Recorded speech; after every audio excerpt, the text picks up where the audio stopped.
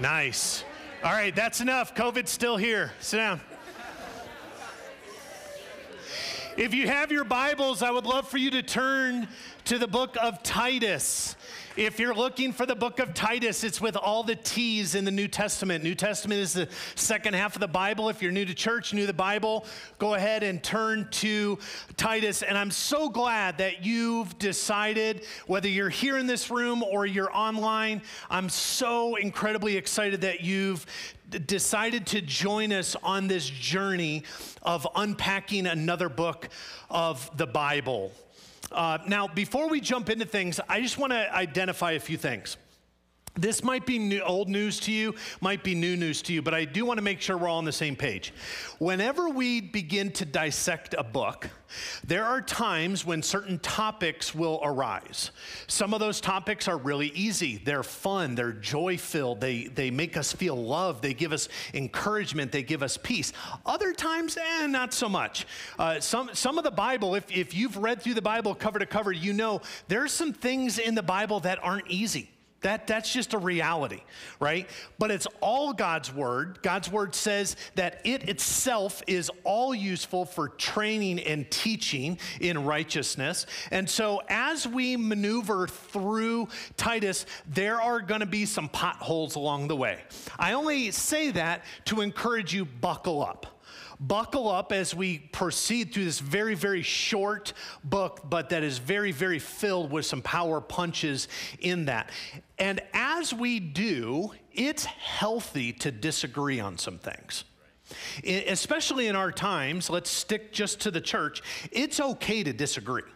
It's okay to see things different. That should not cause war. It should not cause people to leave a church. It should not cause a splintering or a splitting of the church. None of that. It should also not preclude you from having deeper, more meaningful conversations with those who are far from God. Those who never step foot in a church, because one of the things that we never want to do is to stand so strongly in our convictions, on the convictions of the word, that we lose our voice to the world.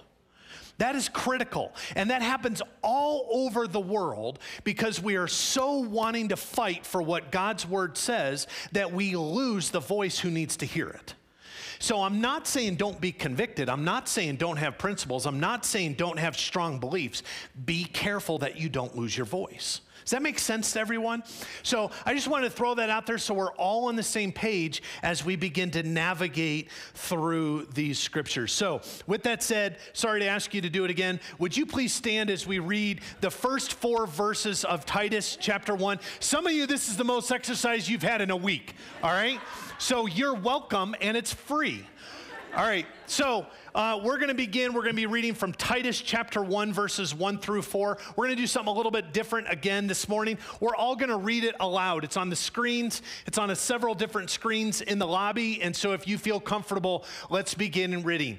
Paul, a servant of God and an apostle of Jesus Christ, for the sake of the faith of God's elect and the knowledge of the truth that is in accordance with godliness, in the hope of eternal life that God, who never lies, promised before the ages began, in due time he revealed his word through the proclamation with which I have been entrusted by the command of God our Savior.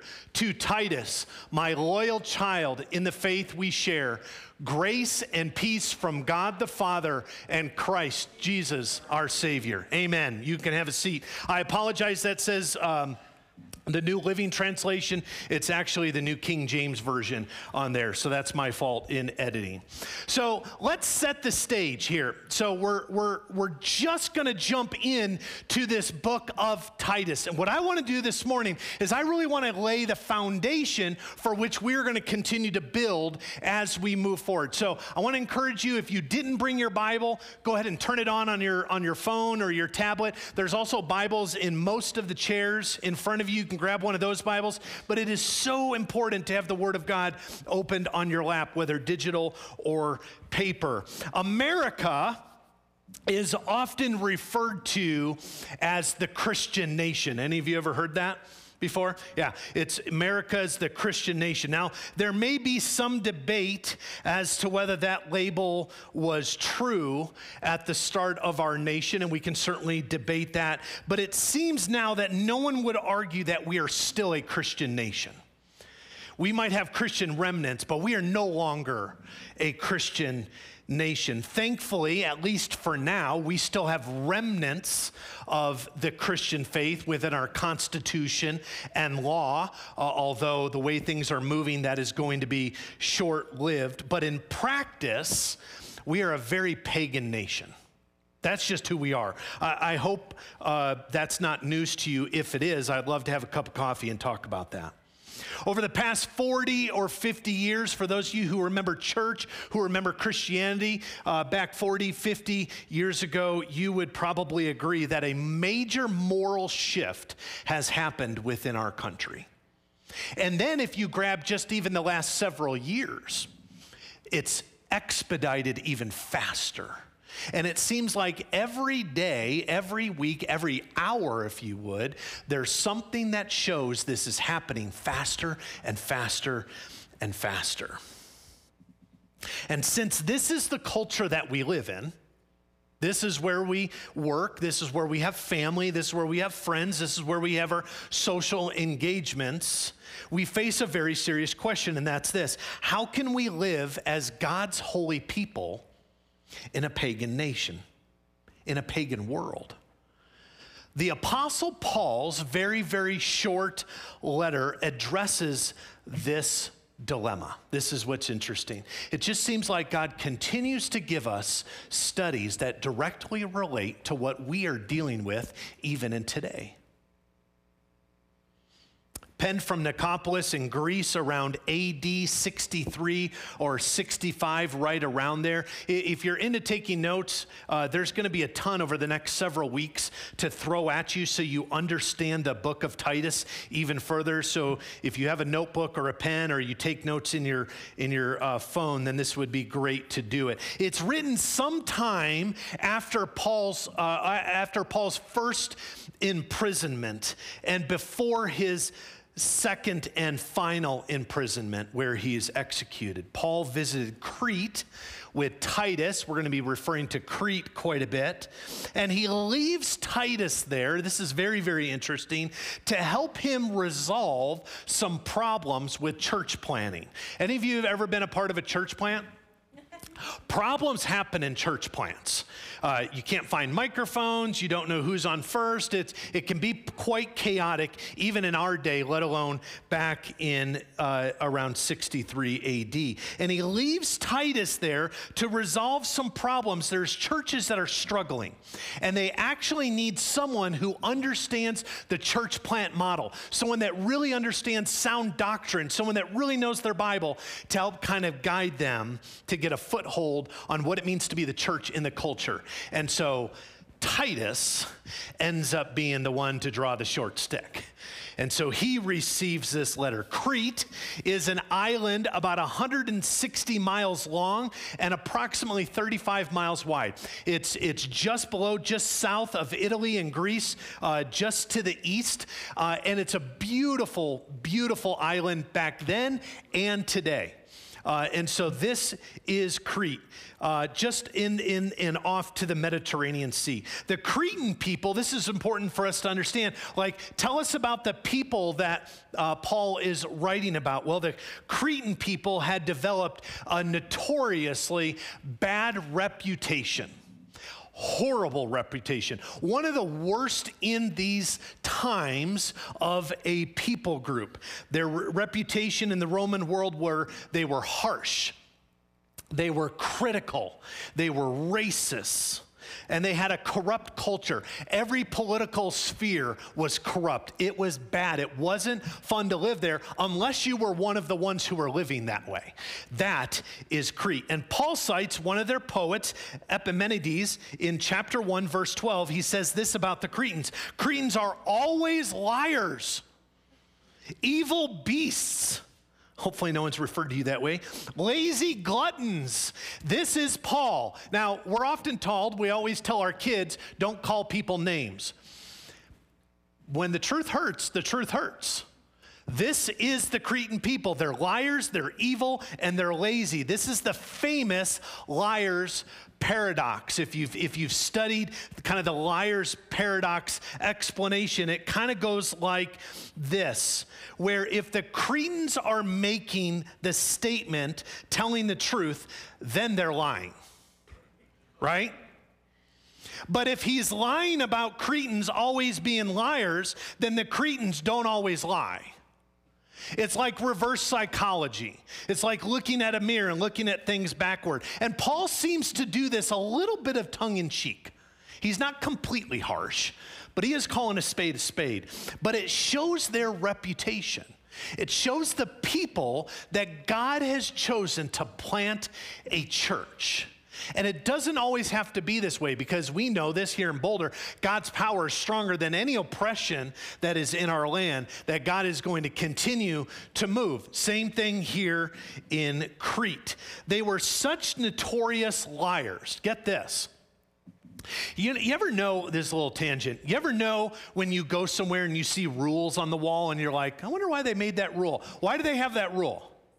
Someone did something where they like, there's one idiot, so chances are there's more idiots, so let's make a rule, and we got to post it, right? Like, do not climb the fence and go into the lion's den. Like, you probably shouldn't have to say that, but someone did, probably got eaten, and boom, now we have a rule. It's the same thing here. The Cretans were such notorious liars that the Greek language coined a word, kretizo, to play the Cretan. That's what it means, to pretend to be a Cretan, to be a liar. That was defined, that was coined based on these people. They're not very fun. They're not ones who you want to invite over to Easter lunch. They're not ones you want to go get a meal with, because you know they're just going to lie to your face. But the seed of the gospel, this is great. The seed of the gospel, which is powerful, and I give you hope for those of you who are parents. The seed of the gospel has been planted in your kids. You never know when those are going to take root. And here, in the most unimaginable place, the seed of the gospel has somehow sprouted in that inhospitable people group called Cretan soil. But the Gentiles who were then converted, they bring in all of their own baggage. Do you guys understand that? Let me give you an example. When you get married, you both bring in your baggage. Will, Hannah, Tanner, Amy. Okay, that's what happens. You just both bring in your own baggage, and now you've got more baggage. Awesome. They don't even talk about that on the wedding day, rightfully so. But nevertheless, these Gentiles, they've been converted. They're bringing in all their own garbage. And as verse 11 indicates, some of the Hellenistic Jews were promoting false doctrine as well, making it a very difficult situation to live, and even more difficult situation to do ministry. So there's all kinds of false doctrine going on. There's all kinds of lies being spread. There's all kinds of corruption. And Paul's like, hey, Titus, go give them the old college try. Like, make something beautiful out of this church. How many of you are glad you're not Titus? I know I am. So Titus had a commendable track record of dealing with very difficult problems. This will teach you. The more that you know, the more people will put you into service. It's a lot easier to go, I don't know how to do that. And then they go find someone who does. The more you know, like Titus, they're going to put him into action. So Paul leaves Titus in Crete, in the church, for the sole task of get this church on solid footing. And so he writes this letter to him and to the churches to give instruction on how to be the people of God in that culture. It's just fascinating. So that's the setting. And with that, let's get at it. We'll look at the 4 verses we read, and we'll look at 4 points on those verses. Again, I'll give you some nuggets here and there to take notes so that you continue to grow. First, those saved by grace are bondservants. Or we could say in your version, servant, or in your version that you use, it could say slave. I like the term bondservant a little bit more. Paul does not begin, notice this, as he begins his letter, he doesn't begin the Honorable Reverend Dr. Paul. He doesn't do that. He doesn't begin the best apostle this side of heaven, Paul. He doesn't do that. He doesn't begin Paul, world-renowned author and most sought-after speaker. He doesn't begin with any of those, and he would have been able to do so. No one would have corrected him in the early church world during those times. They would have gone, yeah, that kind of makes sense, rightfully so, he can make that claim. He doesn't. He often refers to, and he says here very literally, Paul, a slave of God. He refers to himself very often as a bondservant of Christ, but this is the only place in Scripture that he calls himself a bondservant. There's a reason for that. Doulos Theo, that is the word to describe a bondservant of God. It's the only place that Paul refers to himself. It was a title applied to Moses and several other prophets. So perhaps he is trying to identify with these Old Testament heroes to give himself a little bit more stage to stand on. Because what he's about to do, he's about to bring in some hard truth, and he doesn't quite know if it's going to be heard or applied or accepted. And so he's establishing a little bit of credibility with the Jewish critics that are plaguing the church. So he calls himself a slave. Throughout the church in America especially, and I'm sure other places, but predominantly here in America, you may have heard the phrase similar to this in a message: God loves you and desperately wants you to be successful and happy. Now maybe that's not said directly, but it's conveyed a little bit in the teaching. Nothing could be farther from the truth. This is not, God doesn't sit up there going, man, I really, really hope that Randy is successful this week. I really hope he's happy when he wakes up. Sorry, God, that doesn't drive our God.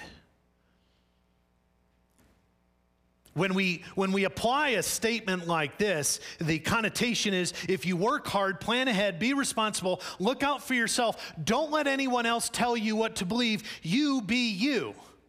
That's what it's saying. Because God really wants you to be successful and happy. But here's the deal. If you are a child of God by means of reconciliation that we read about in Corinthians, then you are not your own. I just want you to sit on that for a moment. You are not your own. You have been bought with a price. 1 Corinthians chapter 6, starting in verse 19, says this: don't you realize that your body is the temple of the Holy Spirit who lives in you and was given to you by God? You do not belong to yourself, for God bought you with a high price. So you must honor God with your body. In the early church, the idea of your whole body was your whole self. We tend to think of physical. It was so much more than that. As God's bondservant, one is under orders to obey and serve not self, but him and him alone. And this is the perspective, this self-perspective, this self-awareness that Paul writes this letter to his friend Titus. That it's not my words, it's not my opinions, it's not my beliefs, it's not my morals, it's not my ethics, it's not my choosing to do with my time, it's not my choosing to do with what I want to do with my money, it's God's. I am his servant, I am his bondservant. What he says, go. Second, knowledge of truth changes everything. The knowledge of truth. Now, I want to make a differentiation here. Knowledge of something good is great. Knowledge of something sort of true can be good. Knowledge of pure truth changes everything. You guys know this. You thought about it when you came in this morning. You may not know this.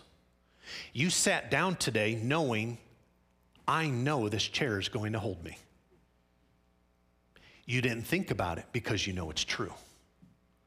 You've tried it time and time again, and it has proved itself worthy of your lap. you did it. And this is the same thing with the Holy Scriptures. Knowledge of truth changes everything. Paul says in chapter 1, verse 1, that the knowledge of truth is, quote, according to godliness. It is the same Greek preposition, kata, which can mean purpose and intent. We need to make sure we understand this. So according to Ephesians 2, if we unpack Ephesians chapter 2, all that have been saved by grace through faith are God's workmanship created in Christ Jesus for the good works which God prepared beforehand so that we would walk in them. Now notice a running theme here. If you are a follower of Jesus Christ, and he is your king, you belong to, you are the subject of, the bondservant of the King of Kings and Lord of Lords. That's what you're signing up for. End of story. What that means is this: you forfeit your opinions. I want you to dwell on this for a moment. And I'm trying to say this as lovingly and gentle as I possibly can. And not just for you all here, not just for those of you online, but to our Christian culture in this world. You forfeit your opinions. You forfeit your desires. You forfeit your wants. You forfeit your choices. You forfeit your truth. They're not yours anymore. They belong to the King. Now, at times, the king will gladly give them back to you, but it's his choice. He chooses to give them back. And sometimes our views, our wants, our desires, our beliefs, our morals, they don't line up with God, but they're ours. And that which is in the world has crept into the church. And I want to implore you, brothers and sisters, to hold up what you believe, to hold up your world perspective, to hold up the words that come in your mouth based on what God wants. Now, sometimes he'll give those back to you because he's a loving God. But sometimes he'll replace it with what he wants, what he desires. Why? Because they belong to the King. You submit to one who is not of this world. And so sometimes his wants, his desires, his passions aren't going to make sense to you. Why? Because you're in this world and he is not. He is in heaven. The ruler of this world is the enemy.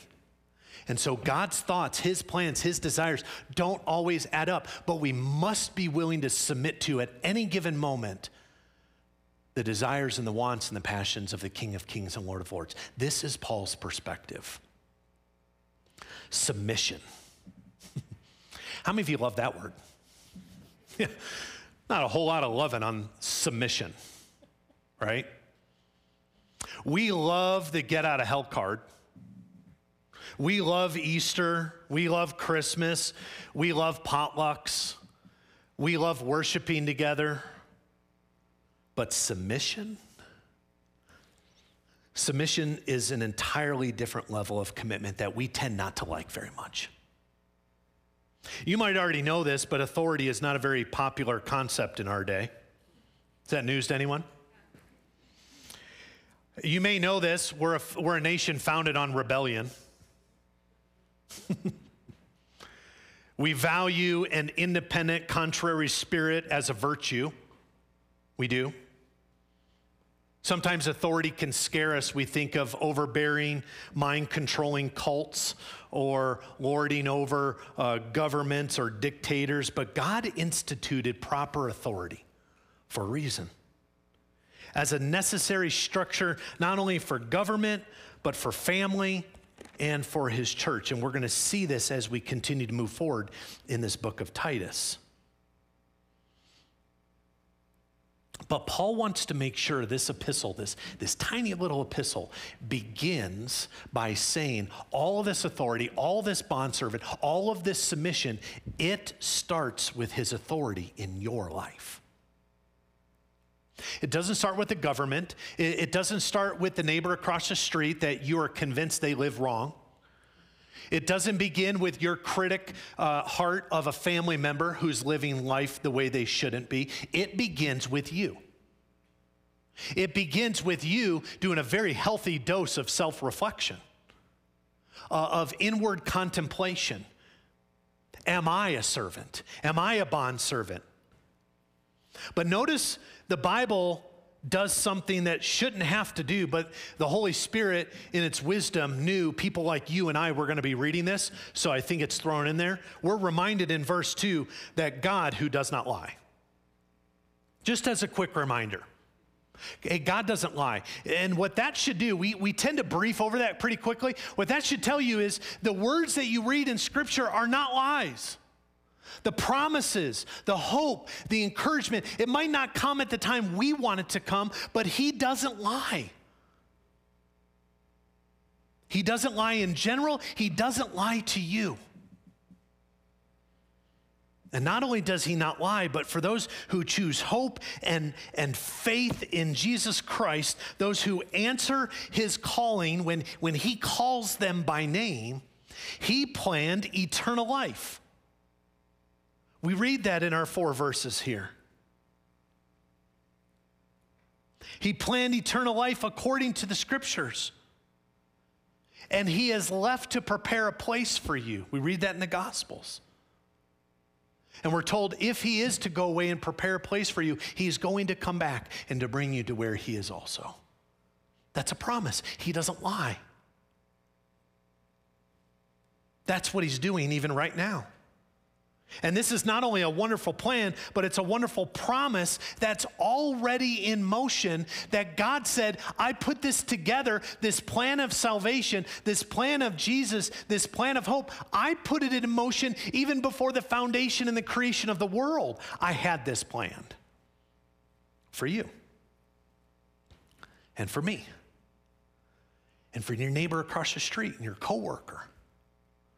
For those that do heinous evil in our world, they used to be someone's son or daughter. And he loves them. And he died for them. And he put that into place before the world was ever created. That's how uniquely special you are. And this is what truth does. Truth allows you to submit. Truth sets you free. Truth lets you in on the plan, almost a peek behind the curtain. And truth leads to godly living. Number 3, the proclamation of the gospel is critical. Verses 1 and 3 are very closely tied. The doctrine of election, referenced in verse 1, does not nullify the need for evangelism. Sometimes we can say that, well, the Word of God says that people are elected, therefore, next third point, therefore we don't need to do evangelism, but rather it establishes the need for evangelism, the need for the proclamation of the gospel, the need for the Scriptures to be spoken and to be taught. And God entrusted this beautiful word, if your version says that, entrusted, go ahead and circle and underline that. He entrusted Paul with the proclamation of his word. That is, the word, the message of the gospel, which centers on the person of Jesus Christ. And the Bible says that it manifests itself at the perfect season or the proper time. Proclamation was the word that was used for the message of the king's herald, right? You guys know what a herald is? You'd walk in, they bring a bugle, and then they give the king's message. The message wasn't made up by the herald. They gave word for word what was spoken to them, and then they deliver the message. They don't add to it. They don't make adjustments to it. They don't change it. If you ever go to a church and they're adding to Scripture, or they're adding words to Scripture, or they're adding meaning to Scripture that aren't there, pick up your stuff, gracefully walk out and go find a different church. Because the proclamation that we, all Christ followers, are called to do is proclaim the message, not of our own, which we often do, just proclaim what the Bible says. And this is the proclamation that has been entrusted to Paul. He'll go on later in the letter to say, it's also been entrusted to you. He didn't make his own message. He proclaimed the king's message, and that's our job when we live out the gospel. When we live our lives, when we're with friends, when we're at school, when we're with family, is to live in a way that others clearly see the gospel message. It's a tall order, but we don't have to add to it. We don't have to change it. This is what it's saying. God determined, and newsflash, he's God. He can choose to do that. God determined that the means for saving people is going to be the proclamation of the word of God. He could have done it any other way, but he chose for the proclamation of the gospel. Why? Because the gospel brings people from real death to real life. I don't know when the last time you attended a funeral. I don't know when the last time you went to a viewing. It seems like that's becoming a little bit of a thing of the past. Now we do memorials. But back in the day, it used to be regular. No matter who died, you did a viewing. I don't know when the last time you saw a dead body. They are dead. They are not going to get up. They're not going to sneeze. They're not going to have an itch. They're not going to open their eyes and scare you. They're dead. And it can be, if you've not been around that for any length of time, or maybe it's the first time, it can be kind of a morbid, soul-jolting experience. But you know what death is when you see that individual. Well, the gospel says real death is real. And the gospel says we were dead in our sin before Jesus. But the gospel says it brings real death to real life. And this naturally begs the question, well then, is godliness the sign of truth, or is truth the cause of godliness? Kind of a fun campfire discussion. And the answer, hopefully I don't feel like one of those countries who saddle both sides of the fence, but the answer, of course, is they both go together. It's both and. Godliness is the sign or truth because truth leads to godliness. And the Bible says that truth is the proclamation and living out the scriptures. As you go to work tomorrow, as you interact with family and neighbors today. And as our faith grows in knowledge from the truth of the proclamation, so we too will grow in our godliness. They're intertwined. It's not one way or another. Said this another way, the more that we understand what God has done for us in Christ, the more we will love him and live for him in our godliness.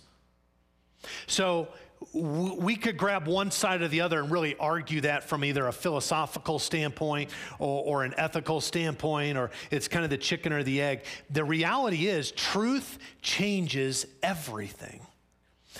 These scriptures, man, do I love this book. This changes everything. This gives perspective on everything. This takes from the darkest of hearts in the darkest of moment, and it allows you to say, it is well with my soul, the song we just sang. Quite frankly, friends, I don't know how you sing that song, it is well with my soul, if you're not grounded in Jesus Christ. I've done several funerals of non-Christians, and I just don't know how they get through it. I have no idea. But truth changes everything. Fourth, what is so amazing about grace? If you haven't read that book, it's a great book. But what is so amazing about grace and peace? Valdez, just kidding. Sorry, if you don't know, Grace Valdez is right here. We're talking about God's grace. She's amazing, but we're talking about a holy grace. All right, although Titus is one of Paul's shortest letters, okay? Let's just agree on that. It consists, and I'm gonna encourage you to read it. There's only 46 verses in the whole book. You can do it. Bring it into the bathroom with you. I promise you can bust through it. 659 words. That is darn close to Twitter material. You guys can get there. It contains one of the longer introductions I've been studying Titus for the past couple of months preparing for this. What I like to do is I like to take the passages, I like to go to the original language. I'm no Steve, but I like to go to the original language. I like to diagram it and try to fully understand it, because even though our versions are really great and very closely tied to the original language, sometimes it's a little bit different. So I went and I opened up Titus chapter 1, verses 1 through 4. I opened up the original language, and what I found was, let's see, what can I refer it to? You ever have a bunch of necklaces that get tangled up? It was like that. All 4 sentences are one sentence, and it's all over the place. So Alicia is a journalism, English specialty grammar expert, and she went to do it, and she told me this morning, told us in prayer, that she rewrote it because she critiqued Paul's grammar all over the place, which I think is sufficient. It's okay to do. I think if he were here, he would agree with that as well. But it's a very, very difficult sentence structure, at least for me, to diagram. But all of the themes that we're going to deal with in this book are in these first 4 verses. Now, he may not have articulated all that gracefully, but the meat, the content is beautiful. It's perfect. It's exactly what the Spirit wanted. And perhaps since Paul intended the church to read this letter, not just Titus, he felt it necessary to spend a little bit more time being clear. He took, if all you college students in here, he took kind of his thesis statement, his beginning intro to the paragraph, and he went overboard. It'd be like if your professor went, look, I appreciate you trying to tell us everything that's in your paper, but kind of trim it down. But Paul chose to give more than less. Verse 4 reminds us that where sin abounds, God's grace and peace abounds further and deeper.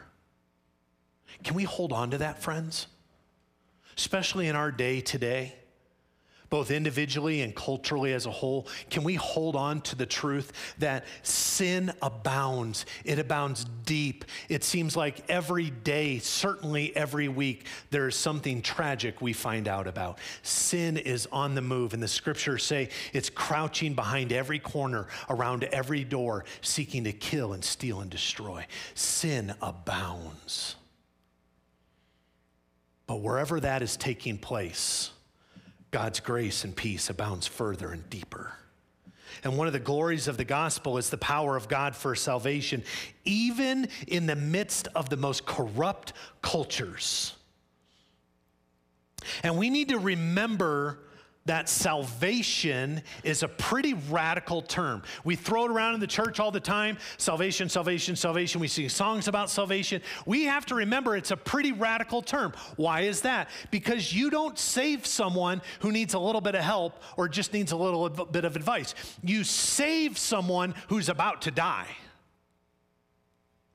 Salvation has come to this world who's about to die.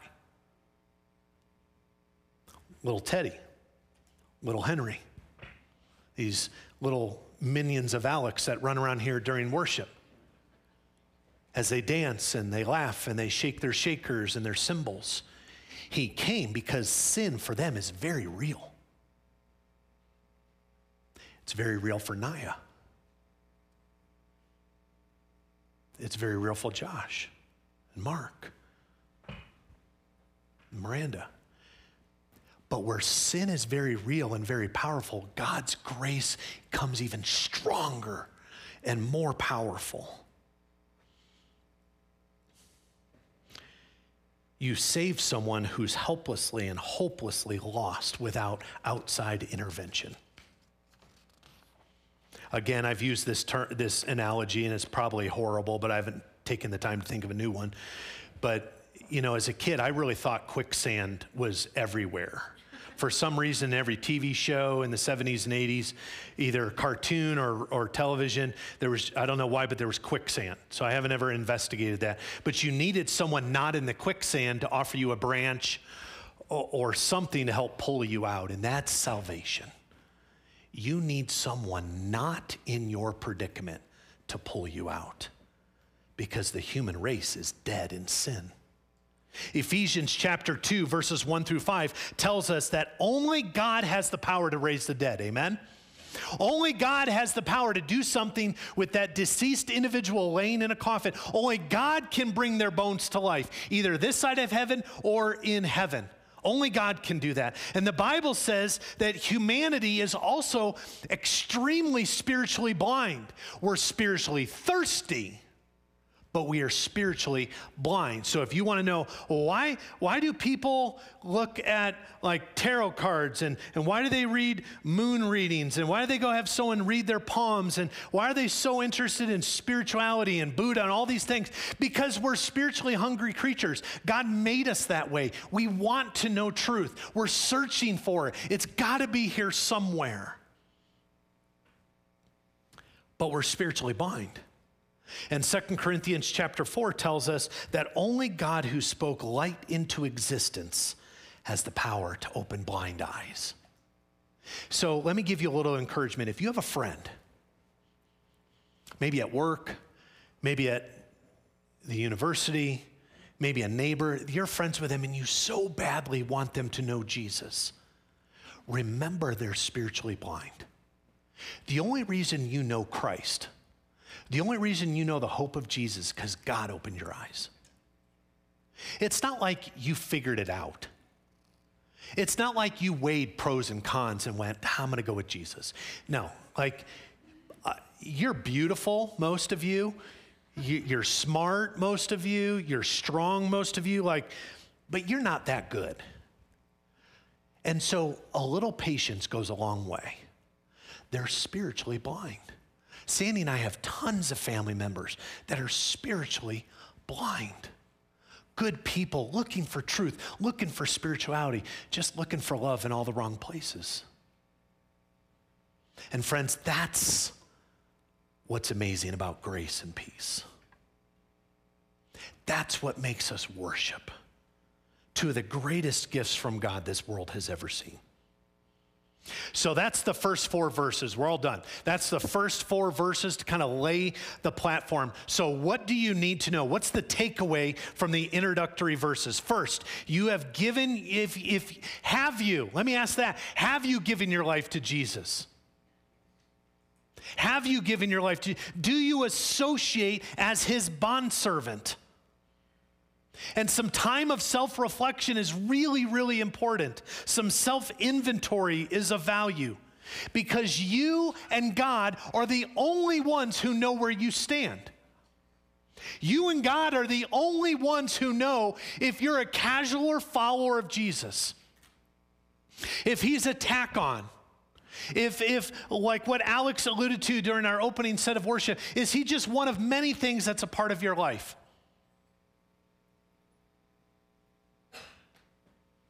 Are you one who lays your life down, every aspect of his or her life before the throne of God?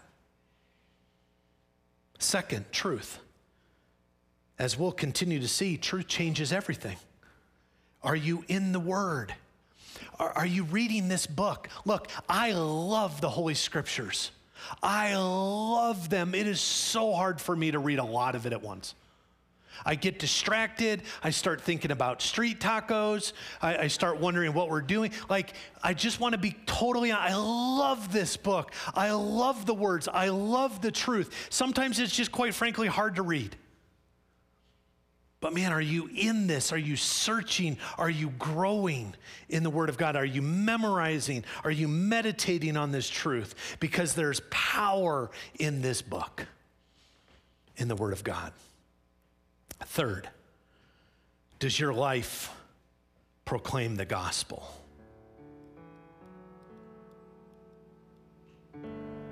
There's been a lot of moments throughout this book as we really dig in that you're going to go, it just wasn't very comfortable.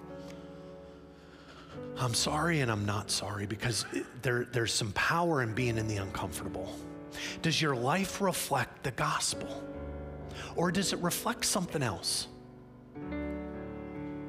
Would those around you, and I have had this before in my late teens, early 20s, would someone go, I had no idea you were a Christian. I've had that said to me.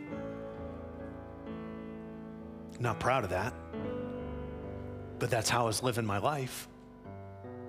That the world didn't even know I knew Jesus because my life wasn't living the gospel. We're not all called to be pastors and teachers. We're not all called to put on a microphone and talk. I'm not suggesting y'all quit your job and go on the mission field. But today and tomorrow, when you go to work, does your life emulate grace and mercy and gentleness and kindness? Are you growing in some of those? Sandy and I and our kids, we've been here this summer. We will have been here for 6 years.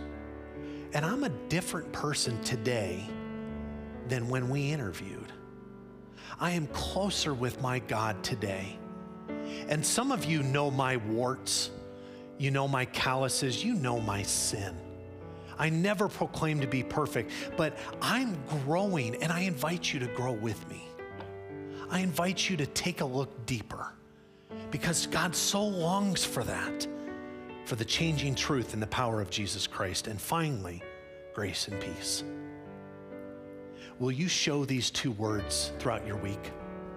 Will you show grace to someone? Will you show peace to someone? I promise you, you'll stand out, because there's not a whole lot of grace and peace floating around our world. You will look different, and people will begin to ask, will you receive his grace and peace? Will you be available enough to where God can pour out his grace and peace on you in a very unique, individual way to where you accept it? And in return, will you give that grace and peace away? Not to those who deserve it, but for those who need it. You with me? This is Titus. And here's the great thing. God is willing to meet you right where you are, right now, right here. And his call, much like our mission statement, and that is for here at Rock Creek Church, we exist to equip every single person to take the next step in becoming a more fully devoted follower of Jesus. That's why we exist. We want to help you take a step. And I believe God's word to you today is, just take a step. Just take a step. I don't know what that's going to look like for you, but just take a tiny step. Sorry, your fingers might get tired. I just want to share this. I know we're late. It's Alex's fault. I was trying to find someone to blame. Couldn't figure it out. Actually, it's my fault. I just want to share this. So the other day, shortly after Eric's murder at the police department, it was pretty late at night, and I just needed a break. Hundreds of FBI agents and ATF and every police department in the state. And I just needed a break. I was at that cracking point. So I just went outside. It was cold. It was cold and it was dark.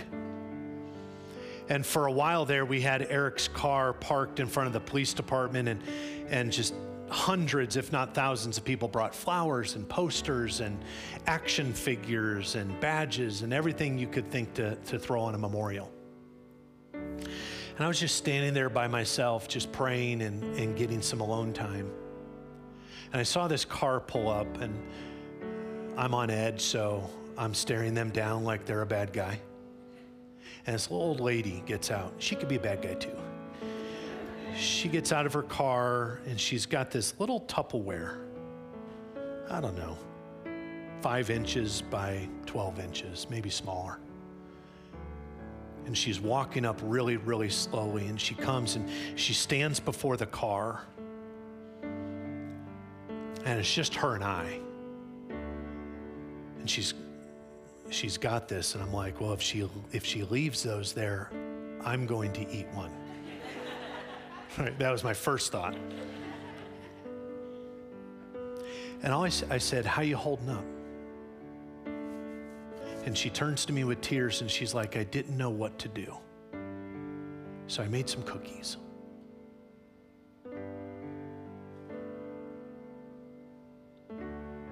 She took a step. Quite frankly, it didn't change anything.